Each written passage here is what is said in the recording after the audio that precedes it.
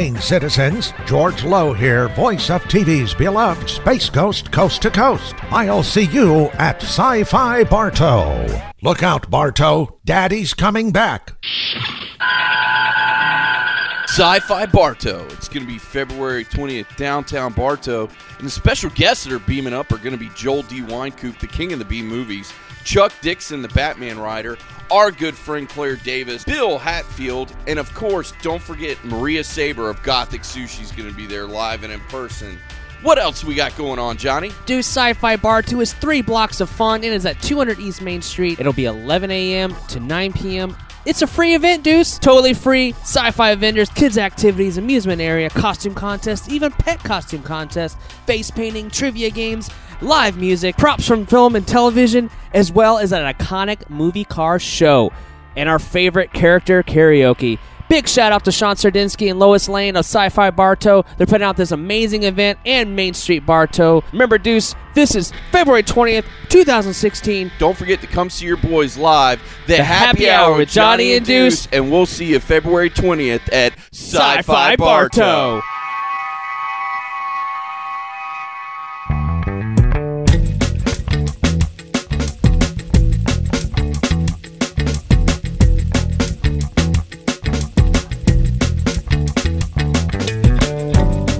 Hello, internets. My name is Johnny Womack, and of course, got my main man, Deuce. What's going on, brother? Hey, man. Of course, this is the Happy Hour with Johnny and Deuce. We are a twice-weekly podcast dropping on Tuesdays and Fridays for your listening pleasure. And every single episode of the Happy Hour with Johnny and Deuce starts off with the Deuce Salute. Yes, sir. That's what I'm talking about. Nice. Good times. Of course, Deuce, we love to have guests with us on the Happy Hour with Johnny and Deuce. We do, and I'm going to let you do the honors this time since I think I've done the last 3 or 4. Yes, and of course with us we have the amazingly talented, the guy's done it all, especially in the world of professional wrestling. We have Mr. St. Laurent. Welcome to the Happy Hour with Johnny and Deuce, sir. Thanks, guys. It's a pleasure to be on the show. Awesome.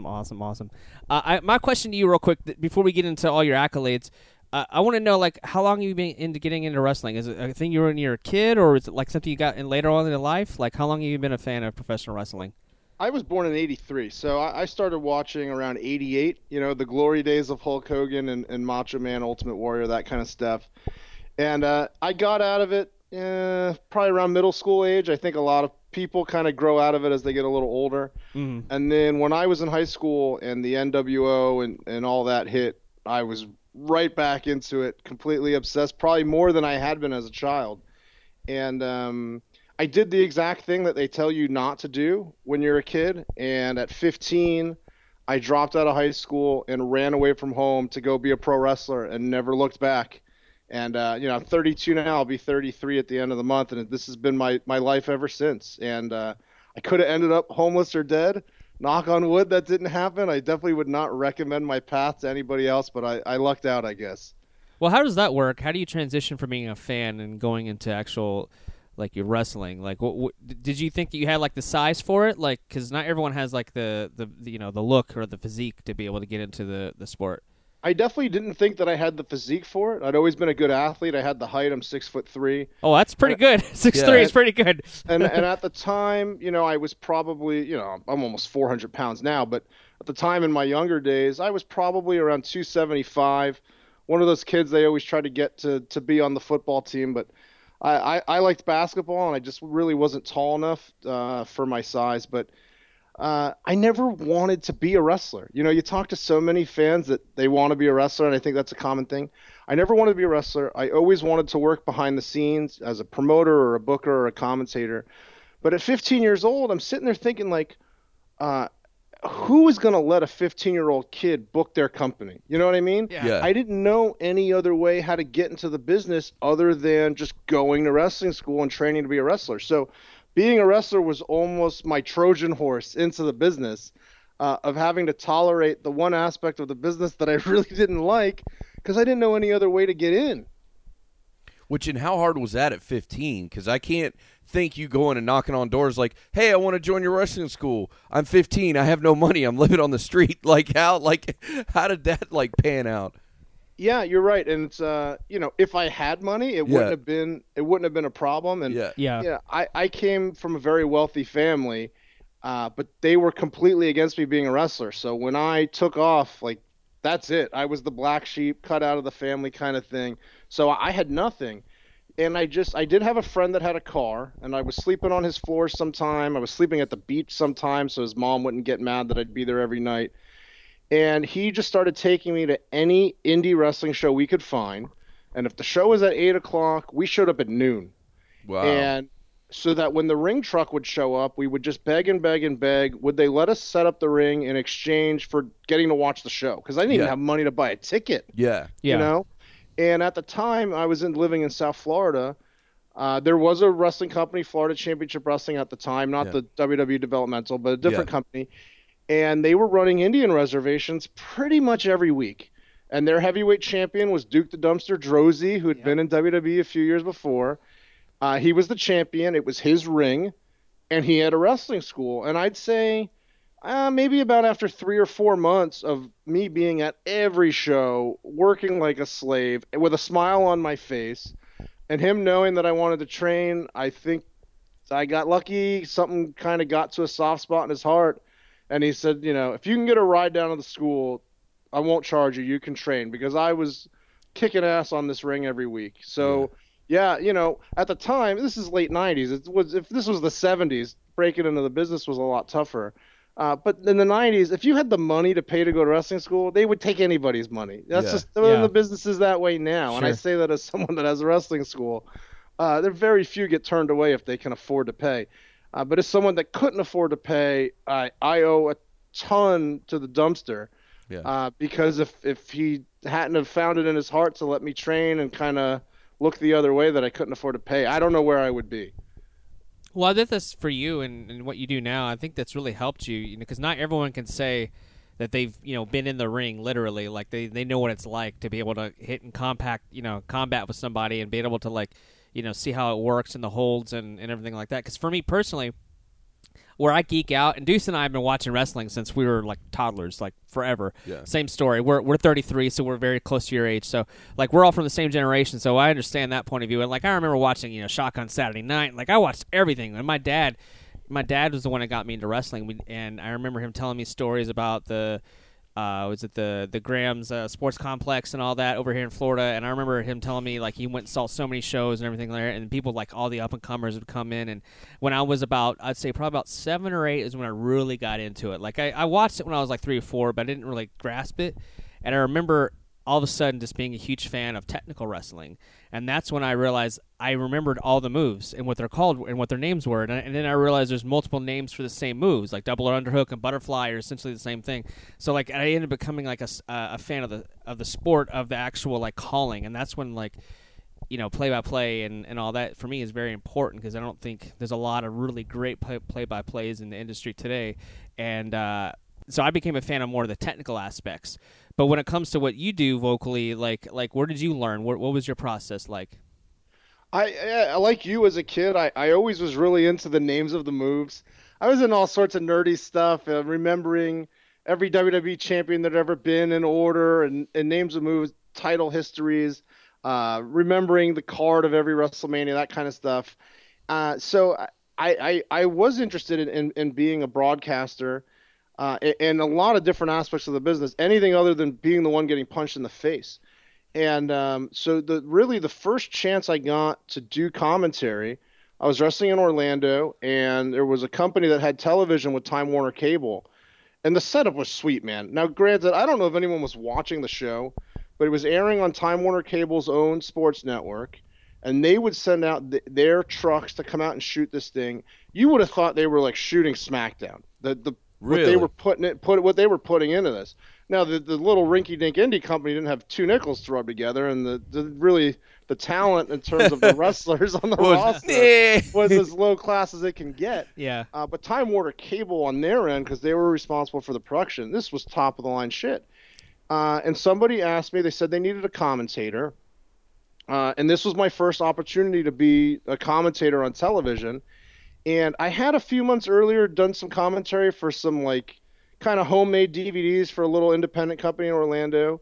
And my commentary partner, who had never done commentary before, so this is his first time. Oh, It's wow. me and him huddled in my little college apartment, like literally just headsets plugged into a Dell computer. He is now known as Byron Saxton and is on Monday Night Raw every week. Wow. So I was actually the one that taught Byron Saxton how to do commentary in terms of his very first time. And we just kind of hit it off and clicked. So when I got this TV opportunity, I said, well, let's get Cade on. I mean, that was his name at the time. I worked with this guy a few months ago. We have a good rapport. Let's get him on. So out of nowhere, neither one, 3-4 months before, neither one of us had ever done commentary in our life. And two young kids are suddenly now on TV doing commentary together. And fast forward, however many years, I ended up being the commentator for Ring of Honor. He ended up being the commentator for Raw. What are the odds? Wow. Of two random kids from the Indies who basically taught each other how to do commentary. I think it's really cool how it's turned out. Now, do you consider yourself more of a play-by-play or a color guy now? I mean, for me personally, the little bit of commentary that I do now, if sometimes I'll do some commentary for FIP, I think just because of the way I look, I've got to be heel color. I'm an ogre-looking type of guy, so.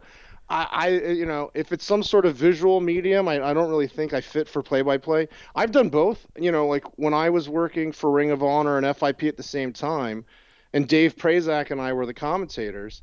In FIP, he was a heel manager, so he had to do heel color. I would do play-by-play. And then in Ring of Honor, we did the exact opposite. So for me, I'm just as comfortable doing either one, but I think because of how I look, I just don't look like a play-by-play guy. So I haven't done play-by-play in... God, I quit Ring of Honor in maybe 2007, so it's been almost a decade since I've done play-by-play. Mm-hmm. Well, it's interesting because Byron is now, with the whole shift, which I don't know how much you want to get into it, how much you could talk about, but the shifting of broadcasting lately of all the brands, it's really changed a lot. And you still follow the product, I assume, and everything like that, all the different, because there's so many different divisions now. I've got to, because for me, as someone who works as a host and an analyst and a consultant for so many different companies, I have to follow everything, whether I like it or not. No matter how bad the product gets, I'm sitting there watching. I actually had one question for you. Was Global Force Wrestling, because I haven't had the chance to see any of that. Is that something that is still kind of they're kind of cutting their teeth still, or do you think that's something that, or do you have an opinion on the product? No, that actually, because it hasn't aired yet, that I haven't seen. Right, I haven't either. And I have a lot of friends that have done the TV tapings, and I would love, for their sake, if the stuff ends up on TV. I don't know what's going on. They've been talking about it for so long at this point. I mean, Jeff Jarrett quit TNA, 2-3 years ago at this point? Yep. I don't know if it's ever going to happen. It'd be nice if it did. I want everyone to have a job. Oh, absolutely. But for me personally, as much as TNA was struggling, the idea that TNA would then split essentially into two, and now you would have TNA Light trying to make a go of it. Well, TNA was barely surviving, so how the hell is TNA Light is going to survive? And by the way, let me just ask, what is this show rated? I mean, you got beer, you can say fuck, you can do whatever you want. We're not regulated by the FCC. We're not regulated by the FCC, and it basically. That's where I'm most comfortable. Yeah, man, you can say whatever you want. This podcast, to be 110% honest, is just a good way that I get to hang out with my buddy every week, and I get to write off all my beer and video games now because of the show and the company. So I'm like, shit, because my CPA was like, well, if you and your buddy just start a podcast, you can write all this shit off. And I'm like, why are we doing that? Yep. That is a great idea. Yeah. So, God bless America. It is. Right? Well, it's funny because I want to talk about the brands, because I like having multiple brands because it sparks creativity, right? Because there's competition sparks creativity. And then also I just like as Deuce and I being fans of the brand, and I want to follow everything. That's just the way I am when it comes Lucha Underground, Ring of Honor. I've been watching Ring of Honor forever. Actually, now it's kind of funny. I didn't know at the time that you were the commentator for Ring of Honor, because it's funny because back here, I don't know about now, but it was a hard to find. Ring of Honor was on a cable network, at a different time in the morning. It was a local cable network, out of Tampa. Yeah, but it would only show it at weird times. It'd either be at Saturday at 1 a.m. early Sunday morning, or you might catch it late on a Friday night or something. It was weird. It was almost like ECW was back in the day. Right. If you got ECW in your local market, because it was so like hardcore. Yeah. It was always on at some like really weird time. Even Fox Sports Net had it at one point, like super late. So it wasn't the easiest for me to find, and and I didn't have cable either, so I'd have to like go to a friend's house and try to find it. Also, you got to remember this is pre like YouTube and everything else. True. Because when we were starting to get in Ring of Honor, this is like, goodness gracious, this probably was mid 2000s, and it wasn't. It's not like it is today where if you want to find Ring of Honor, you can go on YouTube, you can find all these different places to go look for the product. But not that we condone that. Go to your networks and watch them properly. But no, Ring of Honor is cool because like I think Ring of Honor has gone through a bunch of hurdles, and I think they have some amazing talent that's come out of Ring of Honor, and just for me, I love to see that because for me, I feel like Ring of Honor is like almost like the whole heyday of like classic WCW in a way. Yeah. So like it kind of brings me back to my roots when I watch it because TNA kind of was, TNA was kind of like, what was it? WWE's kind of like, I don't know, not nemesis, but like their competition in a way. And now that TNA went to Destination America and they went to another, now they're at Pop. Now they're in a different. Now they're another. It's like it's kind of hard to, as a fan, it is kind of difficult to try to find what networks to watch wrestling, and that's why I appreciate. WWE, now they're all on USA Network now, and so it's easy to find. You have your set schedules, and as a fan, it's easier to follow that product than some of the other products. And of course, with Lucha Underground only being like seasons, you have to wait, and not everyone has the El Rey Network. So I don't know what your thoughts are on that, about finding the networks and finding the promotions and stuff. Well, when we were younger, if you look at the emergence of WWE, they were almost on the brink of bankruptcy. Let's be honest. WCW is kicking their ass each and every week. And cheap plug, Kevin Sullivan, the booker at the time. I do a podcast with him every Friday on MLWRadio.com. And we actually review all of the Nitros in order and get him to tell us exactly what was going on and why he booked the things the way he did. And you look at that time, WWF almost out of business. People don't realize how close it was. And when Stone Cold gets hot and they start to recover, you sat there as a fan, and if you were in certain syndicated markets, you might get Shotgun Saturday night. But for the main fan, you had Raw on Mondays, and that's it. Maybe some recap shows on the weekends in the morning. There was a need for more wrestling. And when they added Sunday Night Heat, if you look at the ratings of Sunday Night Heat, they blow away what Raw does now. Sunday Night Heat used to double or triple what Raw does now. So there was this desire for more wrestling. You found ECW searching through the channels.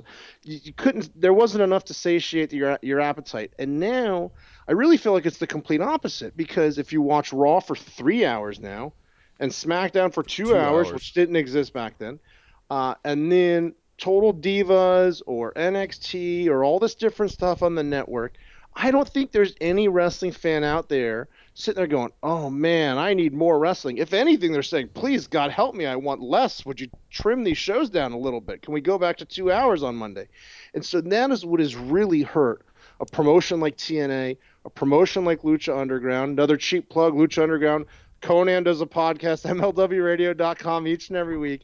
And I think it's a total different stratosphere now. If you're trying to break in as an alternative product, I don't think the average fan is sitting there seeking out more wrestling because there's so much.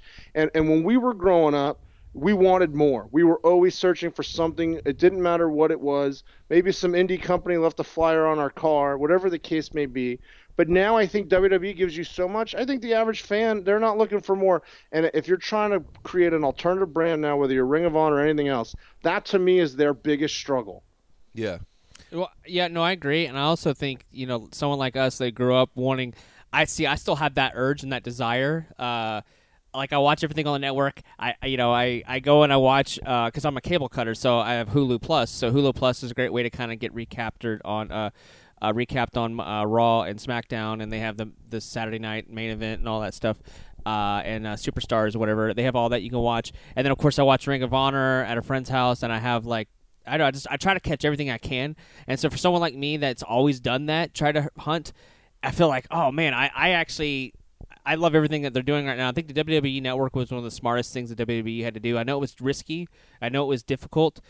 But just because of the way we consume media has changed, subscription-based products like Spotify and all that, like people are doing that more often than ever. And also WWE Network is a great a great service too, because it's a great catalog of past events and past shows. And like I actually went down and I've been watching all of 98 Raw from 98 and SmackDown all the way up to now, and I've been able to see kind of like how they were doing things with the business at the time. The way it's not just the Attitude Era, but it was more of like just how they would do slow burns and how they'd really build up matches, and how you'd have a 2-3 month feud. It wouldn't just be like a 30-day feud before a pay-per-view like it is now. Like they've really changed the dynamic, and having that competition with WCW really sparked that. And the rise of the cruiserweight, the flight of the cruiserweights, amazing what they did, bringing people from Japan and Canada and Mexico and all these different circuits, bringing them over in. And I could talk about this on Blue in the Face. Deuce and I are, like I was saying, like you're talking to Uber fans just like yourself. Like this is something we just do all the time. We talk about wrestling all the time, and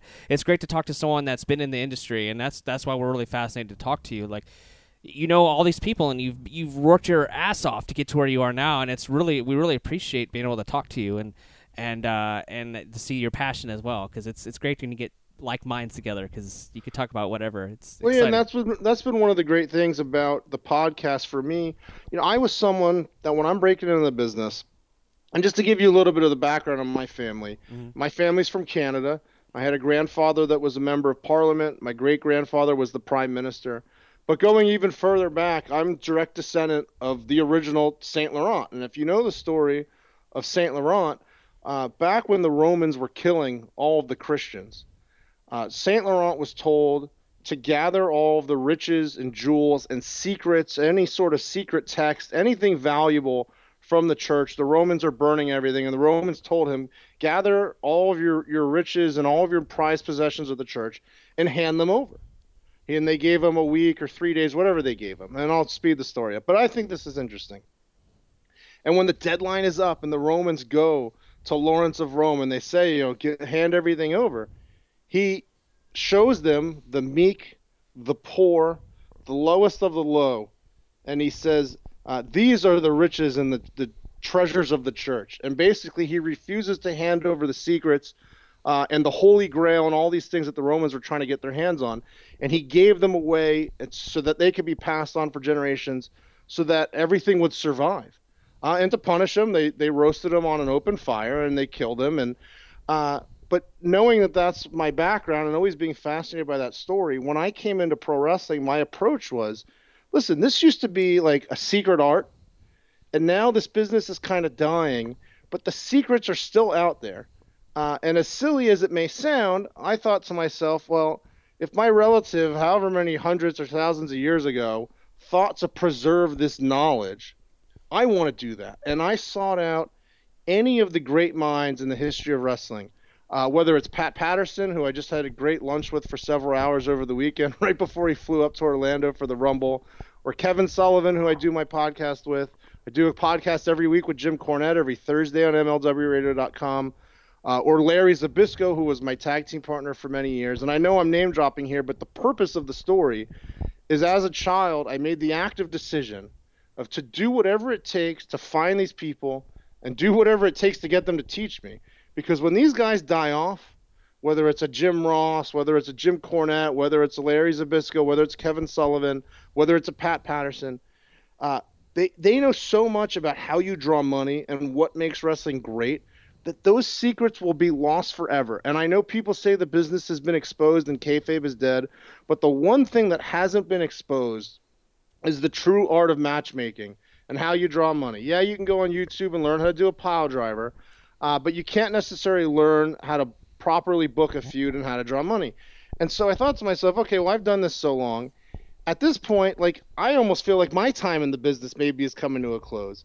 So I had all these relationships, and I'm like, fuck it. Why don't I just start recording our conversations and posting them on the internet? Because I was talking to these guys anyways.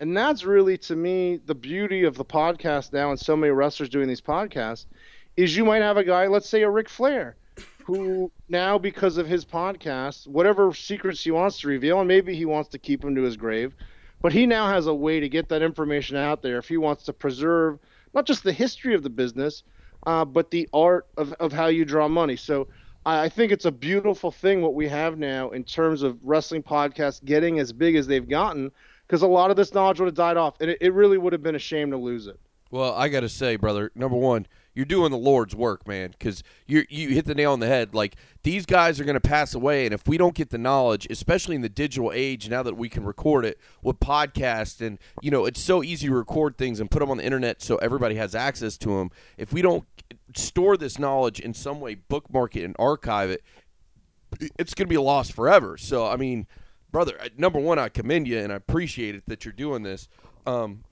And I'll be honest with you. In a way, it's depressing. Yeah. I mean, I'll be honest. Like, the Ultimate Warrior, who was a friend of mine, who had not given his side of the story in decades. And I prodded, and I got him to sit down and do a 2-hour interview for MLW Radio to give his entire side of the story for everything that went down between him and Vince McMahon.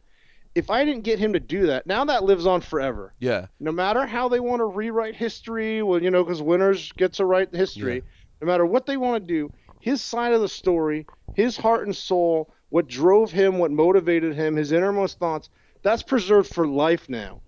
And you know, it's sad when we lose these guys. Yeah. But to me, what would be even sadder is if the things they had to say didn't get a chance to live on. Yeah. No, and I agree 110% because just knowing that there's just knowing there's a place where you can go and like listen to that and hear his side of the story is great because you just hit another nail on the head. You know, history is written by the winners, and if he hadn't told his side of the story, we would always have this revisionist history of what happened. And now, because you were good enough and nice enough to actually get that out there to the masses, we can all hear it and know what really happened, or at least his side of what really happened. And the thing is, you know, Ultimate Warrior is a guy who had a reputation for being a nut, for being an eccentric. WWE had painted him as crazy for so many years. And he was anything but. He was a man of principle. He was a man of high intelligence. And I think sometimes in this day and age, especially when we live in this soundbite era, we live in the era of Twitter where you only have 140 characters. If you have a way of thinking that is maybe different from what's accepted right now as the norm, you can't really necessarily get that point across in 140 characters if you're a nuanced, deep thinker. And the podcast is perfect for that. Yeah. Now, guys, you know, we didn't necessarily have a way before to talk for an hour if you wanted to attack a serious issue and tackle it head on and give your side of the story. So the medium's been great. What you guys have been doing has been great. I've been listening to it on Tuesdays and Fridays. And the other thing that's awesome, too, about the podcast revolution is so many forms of entertainment that maybe were a niche before that you couldn't find information on. You know, maybe you really like to paint ancient Civil War figurines. I'm sure there's a podcast for it now. There really is, It's really bringing people together. Yeah, it's interesting. We're going to take a small break, and we'll be right back with the Happy Hour with Johnny and Deuce. Being manic does a lot of things making me mental. 99 problems and resolving them all could be so simple. Yeah, I don't have the intellectual slack or fundamental fires in my raps. Yeah, my voice is so instrumental. My rap style's explosive. My mind is so corrosive. Yeah, it can be a shock and my emotions are explosive. Truly a mess, such a lyrical nest. And I don't need the word to let them know I'm the best. Cause there's many ways I tend to use side. Watch these kids boo. Cause I'm such a supreme guy. True tricks off for kids and how to use them. This episode of the Happy Hour with Johnny and Deuce is brought to you by RetroGameTreasure.com. These boxes are handcrafted to your playstyle and sent to your home, and they start as low as $29.99. Tell them about the boxes they can get, Johnny. They can get anywhere from 3 to 5 games a month from the Super Nintendo, the Nintendo 64, Game Boy, Game Boy Color, Game Boy Advance, Sega Genesis. You know they have it all with Retro Game Treasure. And Deuce, it's a custom box. They handpick things that you like. They have an amazing website. You put on what you have, put on what you like, put on the genres that you want. They send it to you, custom hand box straight to your door. And of course, they never send you any duplicates, and they always ship on the 22nd of every month, so you know they're on time just for you. And it's so easy to order, Deuce. What is the website? The website is RetroGameTreasure.com. And don't forget to tell them that the Happy Hour with Johnny and Deuce sent you.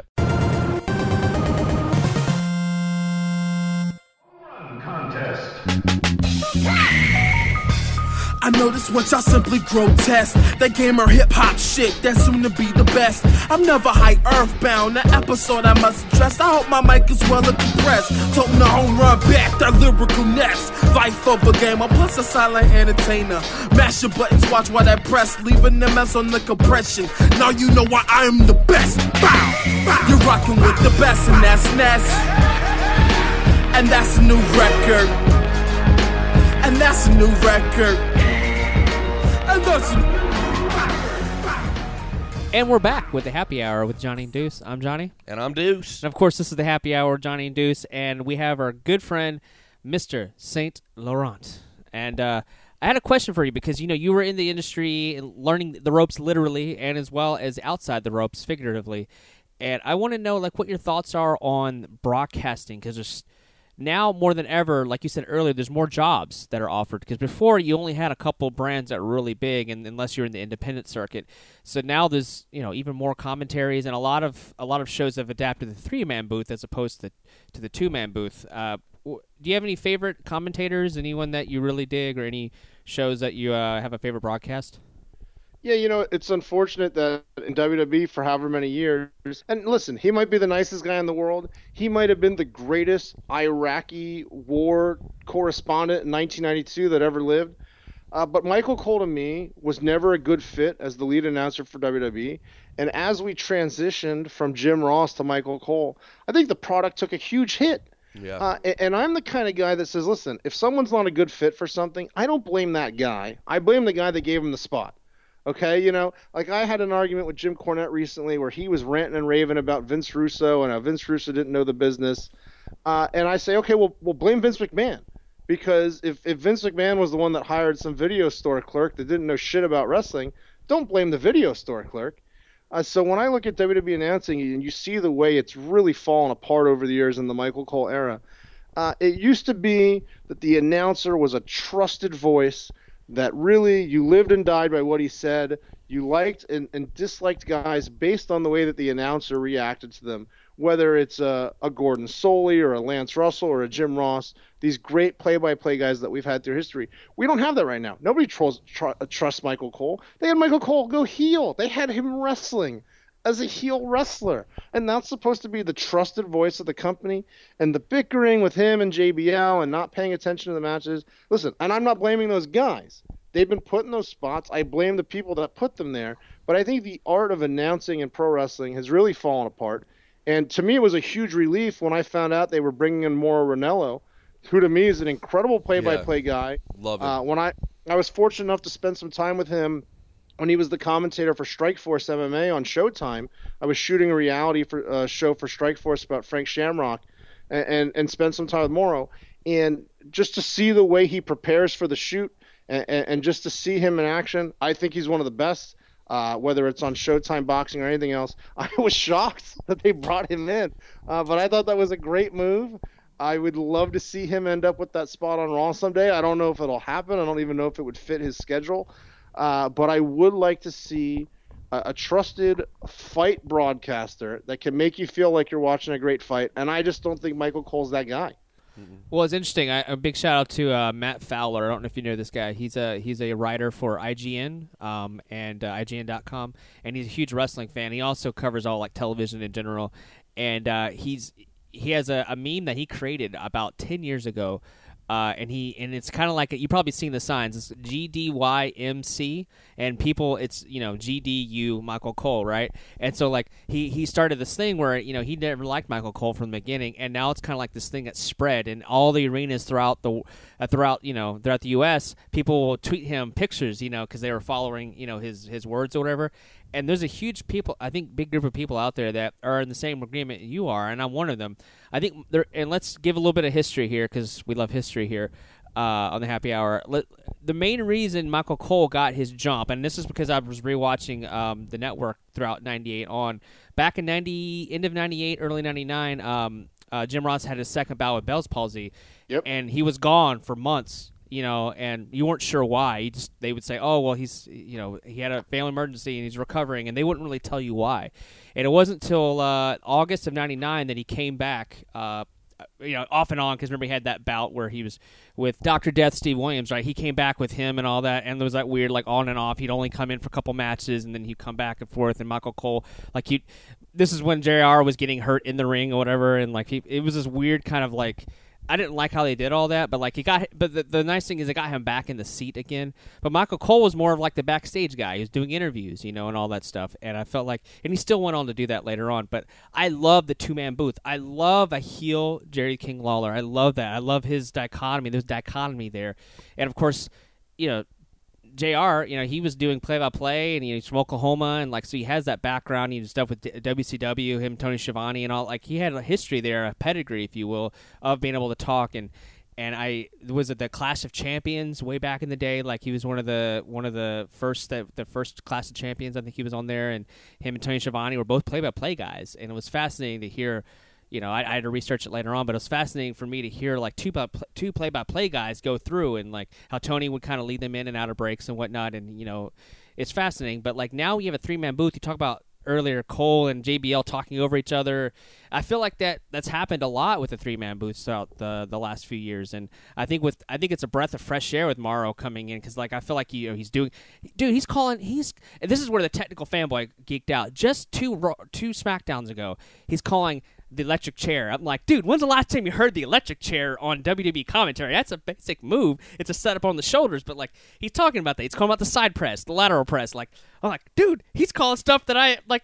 The fanboy in me was geeking out. I was like, exploder suplex is obviously is a variation of the T-bone suplex made famous by Taz or whatever. But like this is history that I know that he's bringing out. I'm like, I'm not the only one that likes this, right? And I was really digging. I was really fanboying over it because I love the technical moves being called out, and it's just really refreshing. And I love that Jerry the King Lawler is now heel. Like I was like, what? You mean he's heel now? And you've got Morrow as play-by-play? Like it's really cool. Like I actually like SmackDown's broadcast better than Raw's, and SmackDown is always and it goes to show the huge impact that the broadcasting can have on the enjoyment of the show. Yeah. I agree, and I always, for a long time, it was like SmackDown was like the B Squad, like, all right, it's the inferior product, blah, blah, blah. They cut out all that. There's not drafts. You don't have any brand recognition. There's no real reason why you have, like SmackDown would spend like 30 to 45 minutes reviewing, recapping Raw, and like it would take in all the spots.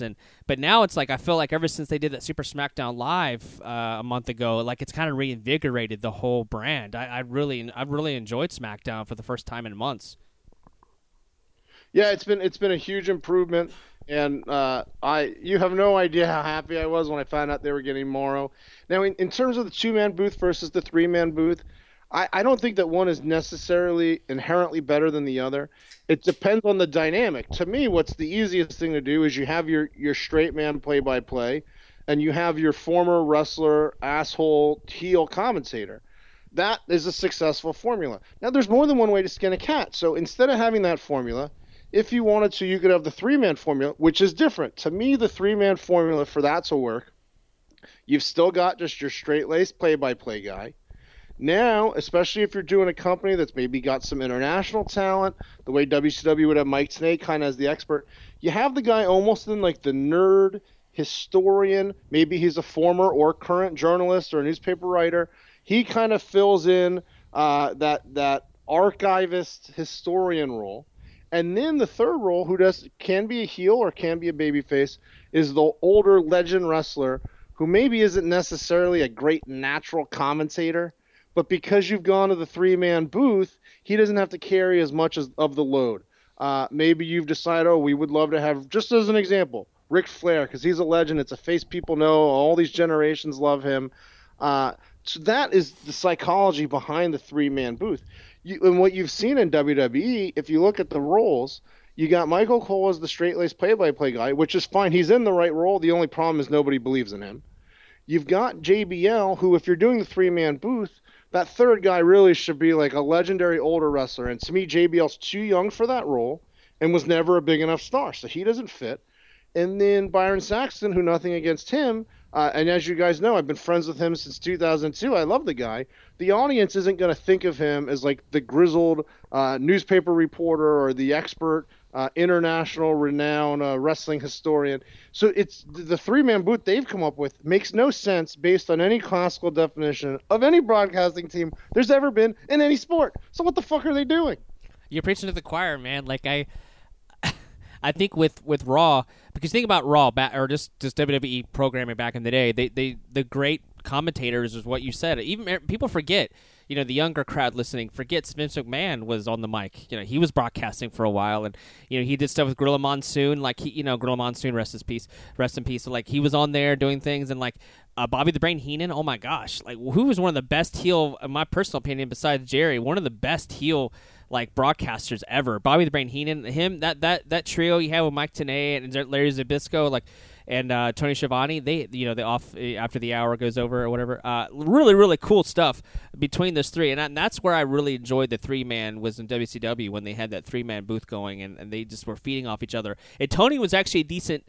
Tony could do both, I think, pretty well. I think he could color commentate and do play-by-play, which not a lot of people could do. And like he would call moves, and he was.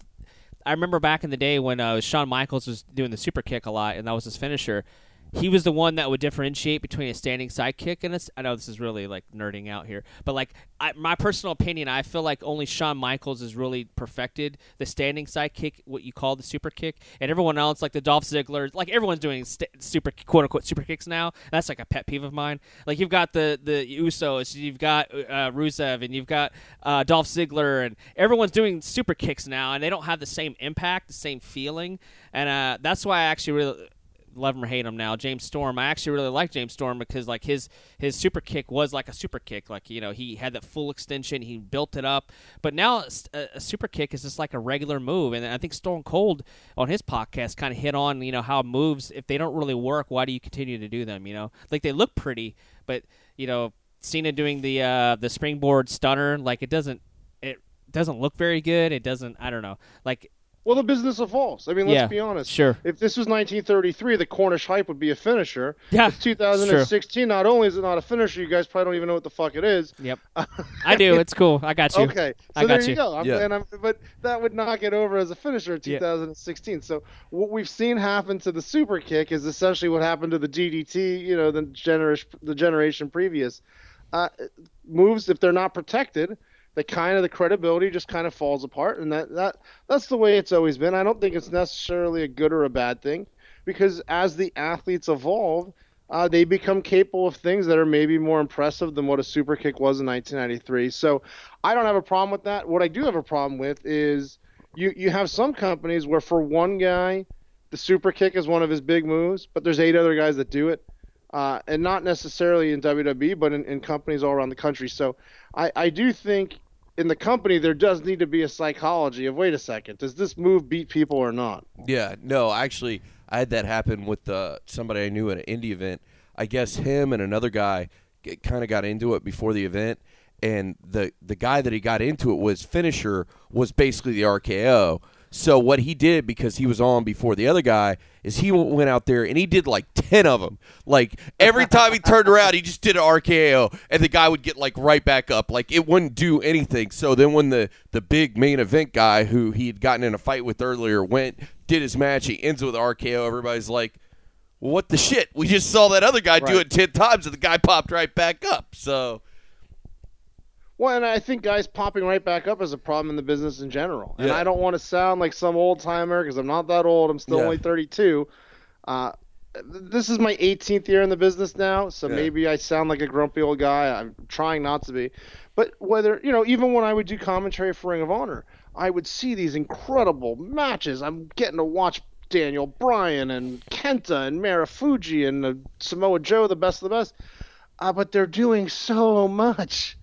They're doing so much, and I do think for a nerd audience, and I don't say nerd as any sort of insult, I consider myself a nerd, for the nerd audience who has seen everything, who has watched so many thousands of hours of wrestling that is so desensitized, then maybe it makes sense that you have to go to that extreme. I'm sure there's some guy out there that watches a ton of porn, and so if it's not anal, this and that and whatever, he's not going to be interested. So that to me is what's happened with the nerd crowd.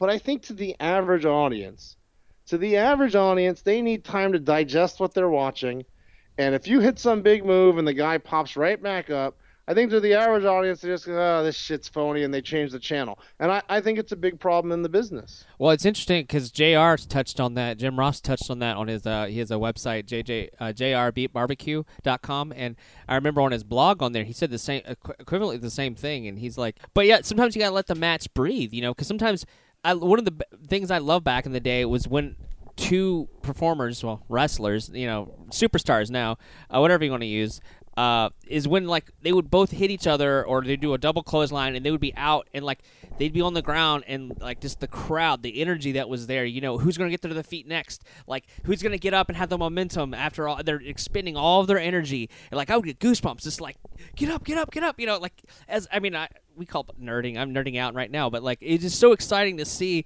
that type of moment, and that's why I really like Dolph Ziggler. Love him or hate him, the guy is so full of energy. Like I think that's something that's lacking in the business. My personal opinion, there's not a lot of high energy guys anymore. It's very just like, all right, I'm going to come out, be a badass, do my thing, and that's why I love Neville and all these other people they're bringing in, AJ Styles, bringing all these people that are in the WWE, bringing them in and kind of give them kind of like a facelift, if you will, because that's one of the things I flipped to WCW for. I wasn't flipping to WCW for the performances, for the presentation. I was flipping to WCW for the in-ring action. Like, look at all these guys doing these amazing planches and all this stuff. I had to learn this stuff because I didn't know what these were called, and Mike Tenay helped me learn. Like, he's sitting here going, I remember, I'll never forget this, 1996 Bash to the Beach obviously is very famous for, the Hulk Hogan NWO thing, but I remember that was Psychosis, the Psychosis and 619, I'm getting a brain fart here, Rey Mysterio. Rey Mysterio, they had a match, and I remember Mike Tenay was joined in for that match because, he's been, learning the moves around the world in Japan and Mexico and all that stuff, and I remember they were talking about a somersault plancha, and I remember Tony Schiavone going, "What are you talking about?" Like even they were learning, and that felt like me as an audience. I was learning from Mike Tenay. Like he was showing me all these different moves and what a Hurricane Rana was, and like spinning head scissors takeover. Like no one was really calling these moves, but you didn't see it because all the other pro wrestling was big guys, right? That's what McMahon was hiring, the big strong bodybuilder guys, the Lex Lugers and all those people. And it was like WCW was bringing in these guys, these high flyers, the Lucha Libre style. Like it was very like a breath of fresh air for me. And when I see, like the rise of Neville and the rise of Kalisto and all these people bringing in, it's like a breath of fresh air for me because it reminds me of the back of the heydays of WCW when you had all these amazing cruiserweights. I just wish they had a cruiserweight championship, so that if you look at the Royal Rumble. And nothing against AJ Styles. I'm a huge fan of his, and he got an incredible reaction when he came out, and he's doing great, and then he's standing face-to-face with Roman Reigns, and he looks like a child. Now listen, that's nothing against him, because Floyd Mayweather just made $300 million last year for one fucking fight against Manny Pacquiao, and if you put him in the ring with Tyson Fury, he'd look like a child too. So to not let these guys go in with guys their own size that can work their style and have a goal to achieve to be the world champion of their weight class, I think if you're going to bring these guys in, it makes no sense to bring these guys in and not give them their own division. And especially as much TV time as they have to fill now, as many shows as they have now, whether you call it cruiserweight, light heavyweight, whatever you want to call it, I really think they desperately need to create a division for the lower weight guys to let them go out there and do their thing. Because right now, what are you supposed to do with AJ Styles? I mean, Chris Jericho That's a good point. Yeah. made AJ Styles look like a child. And so it's nothing against AJ. He's incredibly talented. But so is Chocolatito, and he's 112 pounds as the WBC boxing champion.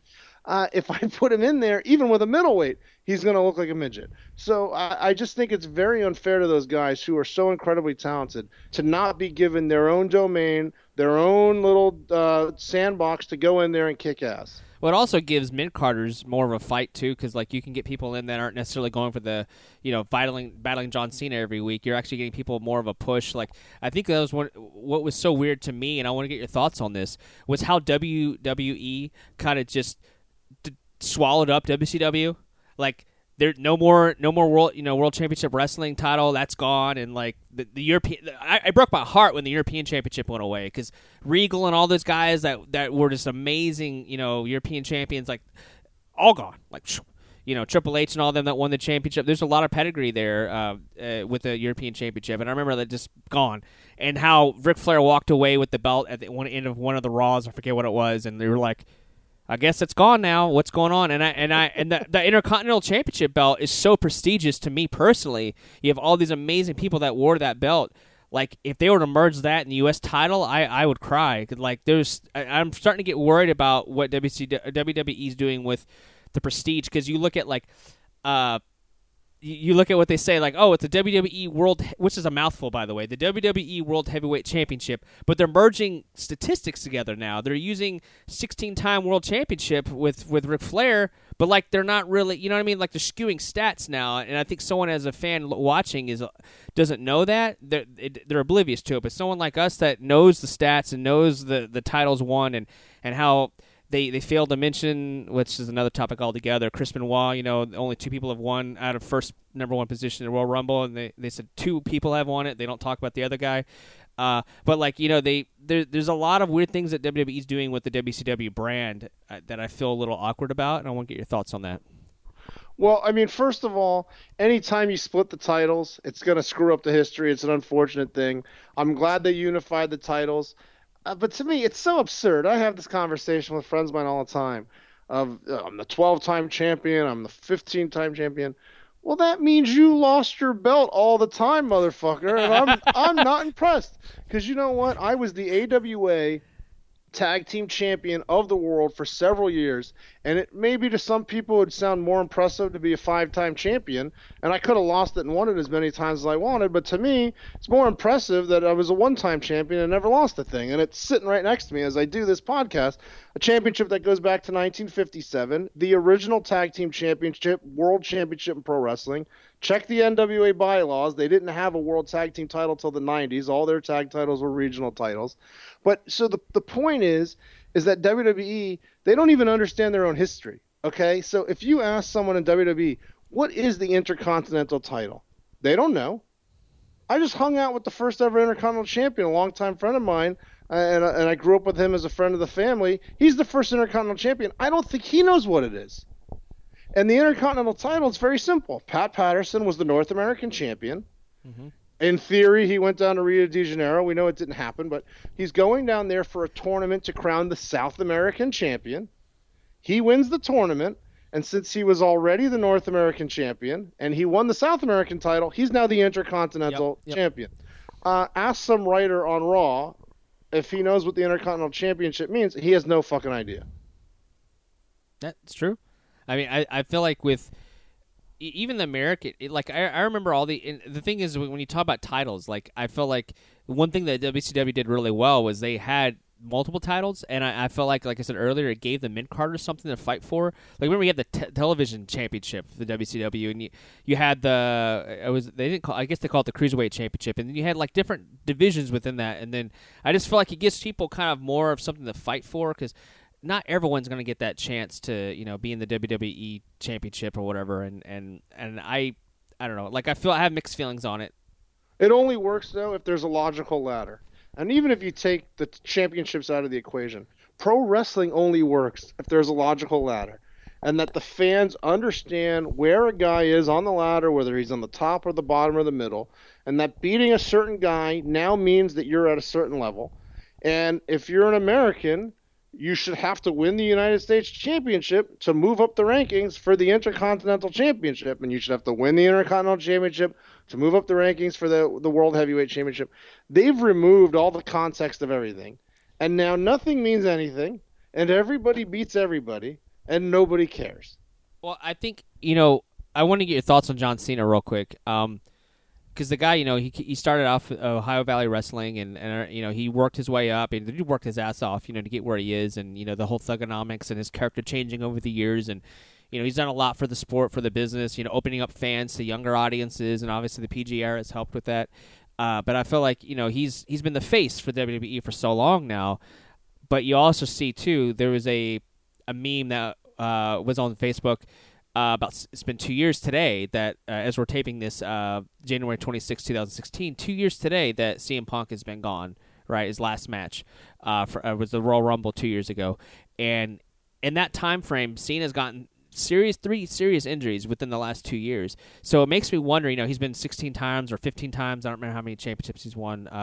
But like, I almost feel like, there's going to be a point now where WWE doesn't really have that replacement. And I think that's going to hurt the business a little bit, not having like a huge, face in the crowd. So like, I feel like if you were WWE, I'm going to put you here for a second on the spot. What would you do once Cena's gone? Like, what do you think they're doing a good job of setting up for the next big face of the company? No, they're doing a horrible job. They need to completely overhaul the mentality. This is the problem in WWE, okay? And you can go very logically in order and figure out what the problem is.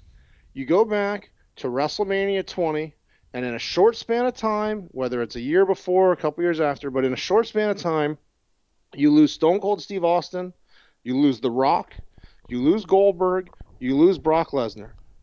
And Vince McMahon makes a conscious decision. I've told this story before. Vince McMahon makes a conscious decision that, you know what? My whole life, whether it was Hulk Hogan or anyone else, either holding me, go back to the days of Bruno and Zbyszko, of guys holding him up for money or having him by the balls because they're the main attraction. And he's decided, you know what? Fuck it. ECW's gone. WCW's gone. I'm not going to have main attractions anymore. WWE is the star now, and this way nobody's got me by the balls.